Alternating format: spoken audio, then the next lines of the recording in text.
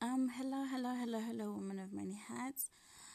Thank you so much for tuning into this podcast and welcome back to those of you who's been listening.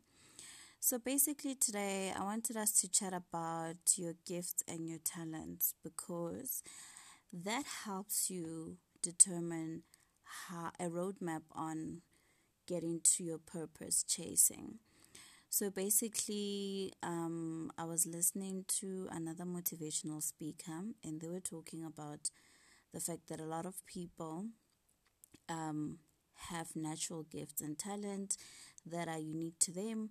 And because of that particular reason, at times, because other people are not recognizing what you have, which is unique to you, it's often seen as a problem because you stand out, because you're different, because you don't conform to certain standards. So take someone who was sporty at school. That person is likely to be not perhaps academically strong. They're not academically strong, but when it comes to the athletics or any type of sports, which is obviously not a, a pure primary skill for schooling. They're good at that, but they may not be good academically. So, what typically happens is that that person is made aware that they're not good at academics and they then find themselves not fitting in. They then find themselves asking, what's wrong with me? Or why can't people focus more on the stuff that I'm actually good at? If you think about this whole notion, everyone has been through it. Everyone has been through being told how they're too loud, how they're too bright, how their personality must tone down because of the environment that they're in.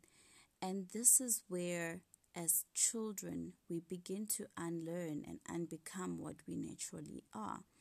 So I remember being a young child, and I remember also being very inquisitive and asking a lot of questions.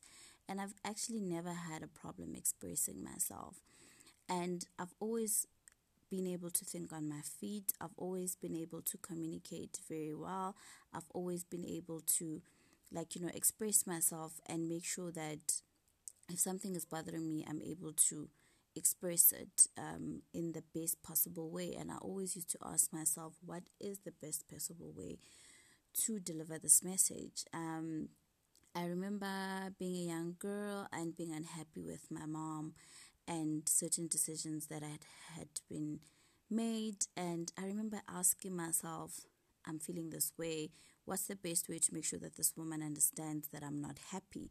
And I remember writing notes and writing journaling into my little diary. And I remember also there were certain times when I used to write my mother letters and I would leave them where I knew that she could find them, because for me she needed to understand that how I was feeling and where I was coming from. And for me to write it down, I wanted to make sure that whatever I was putting down was the right thing that I wanted to express, but in the most respectful and fitting way. I didn't want to have a conversation face to face because I was scared that I'd be shouted at, or I'd be scared that perhaps it'll be back and forth and I wouldn't be able to express myself if I'm too nervous or whatever the case may be. So writing for me has always been a release, and I've always been comfortable, portraying my thoughts properly when I'm by myself. So another skill that I picked up growing up, just being myself, was just talking.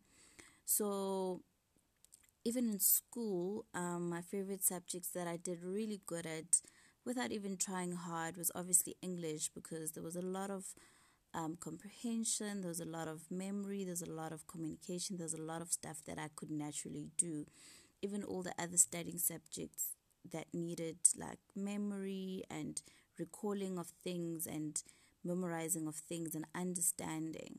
I was not very strong at the analytical subjects like your science and maths, And I did tell myself I'm not strong there, so therefore I didn't even make an effort if I think about it now.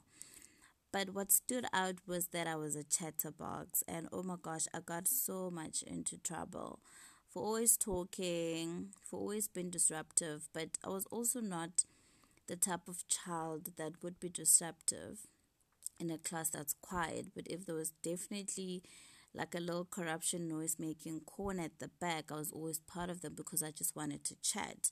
But there was a difference between being a chatterbox and being disrespectful to teachers. I was never part of the group that was disrespectful to teachers, but I'd be part of the group that would just chat and likely to be standing around in a corner of the classroom having a conversation, chit-chatting if like the teacher has stepped out.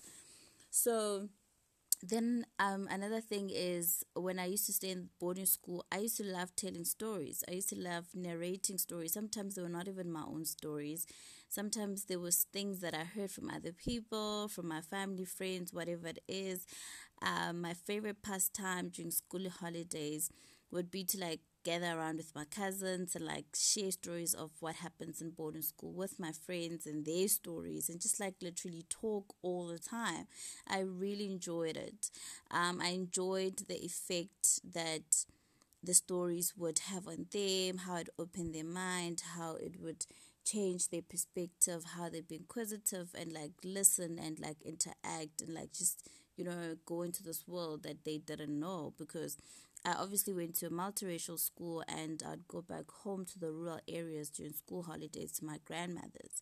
So I've always loved talking, and it made sense when I had to decide about which career path to follow. I was like, I'm gonna go into marketing and advertising because I thought, wow, I need to be creative. I need to pitch. I need to talk to clients. I need to come up with creative stuff. I just always knew that being around people, creating work that's exciting and that would make a difference and that would shift people's perceptions about certain things is something that I was called for and I could do because somehow it just resonated with me.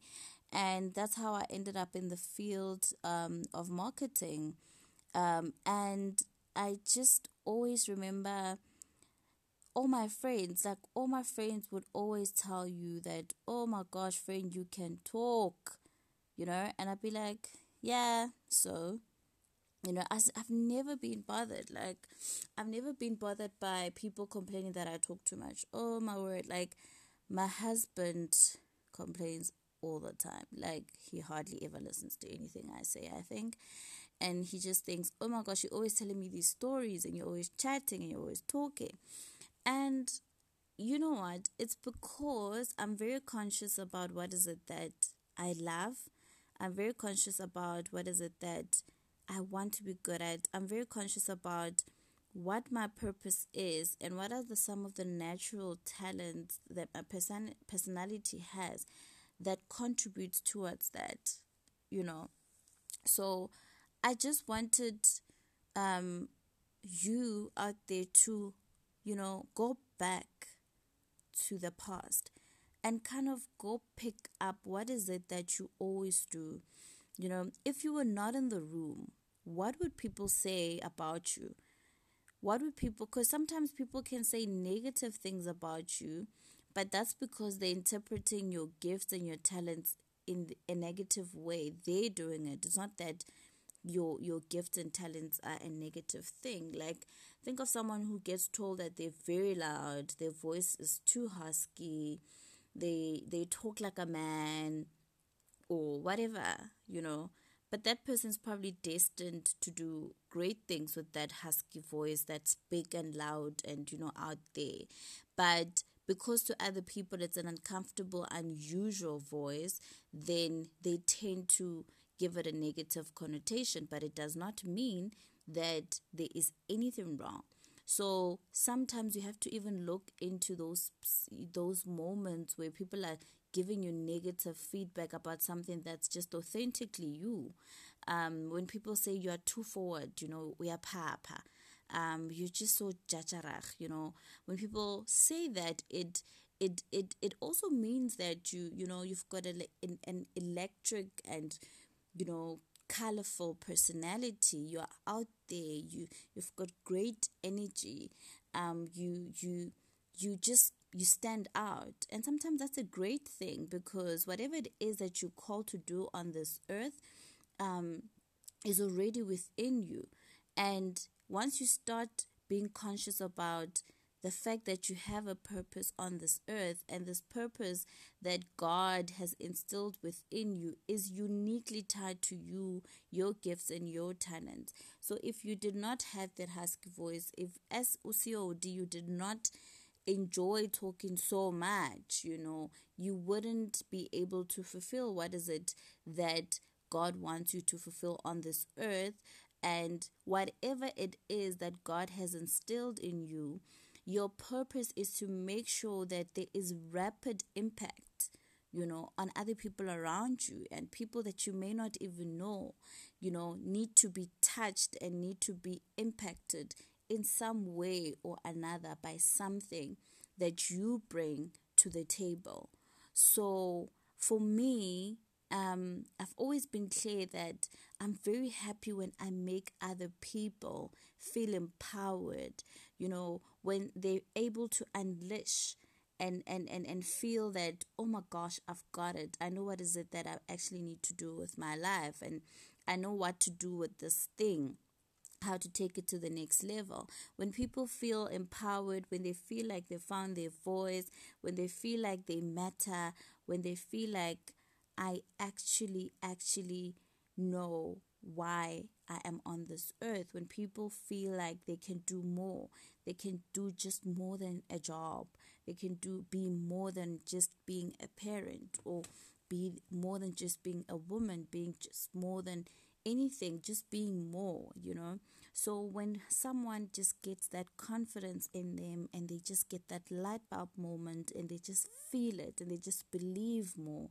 that's what makes me, I feel like I'm alive. And for me to do that, I need to reach out to people. I need to talk to them. I need to, coach them. I need to make them believe. And I would never be able to do that if I was not comfortable connecting with people, talking to people, talk too much, or whatever it is, being so curious and always absorbing so much of knowledge and all these wisdom that I absorb from different people around me. So I just wanted to say that. I wanted to say that we must be very, very, very conscious of what is it that we love doing, what is it that we're good at, what is it that we're here to do on this earth as our purpose. And with that, everything else will fall into place, everything else will align. And not taking away the fact that it's not an easy journey. Like anything else that you're building, there's a whole lot of uncomfortable feelings and uncomfortable moments in that journey that will help you grow, because nothing will grow in a comfort zone. So as you go through the journey, be clear about what is it that you're trying to achieve. And remember, following your purpose is a lifelong mission. So it's not something that you do, you start, and you arrive at. It's something that you're constantly becoming. It's a process of just you becoming and just being. So as soon as you're comfortable with that, you will be able to take it to the next level. You'll be able to live a fulfilled life and become the best version of you.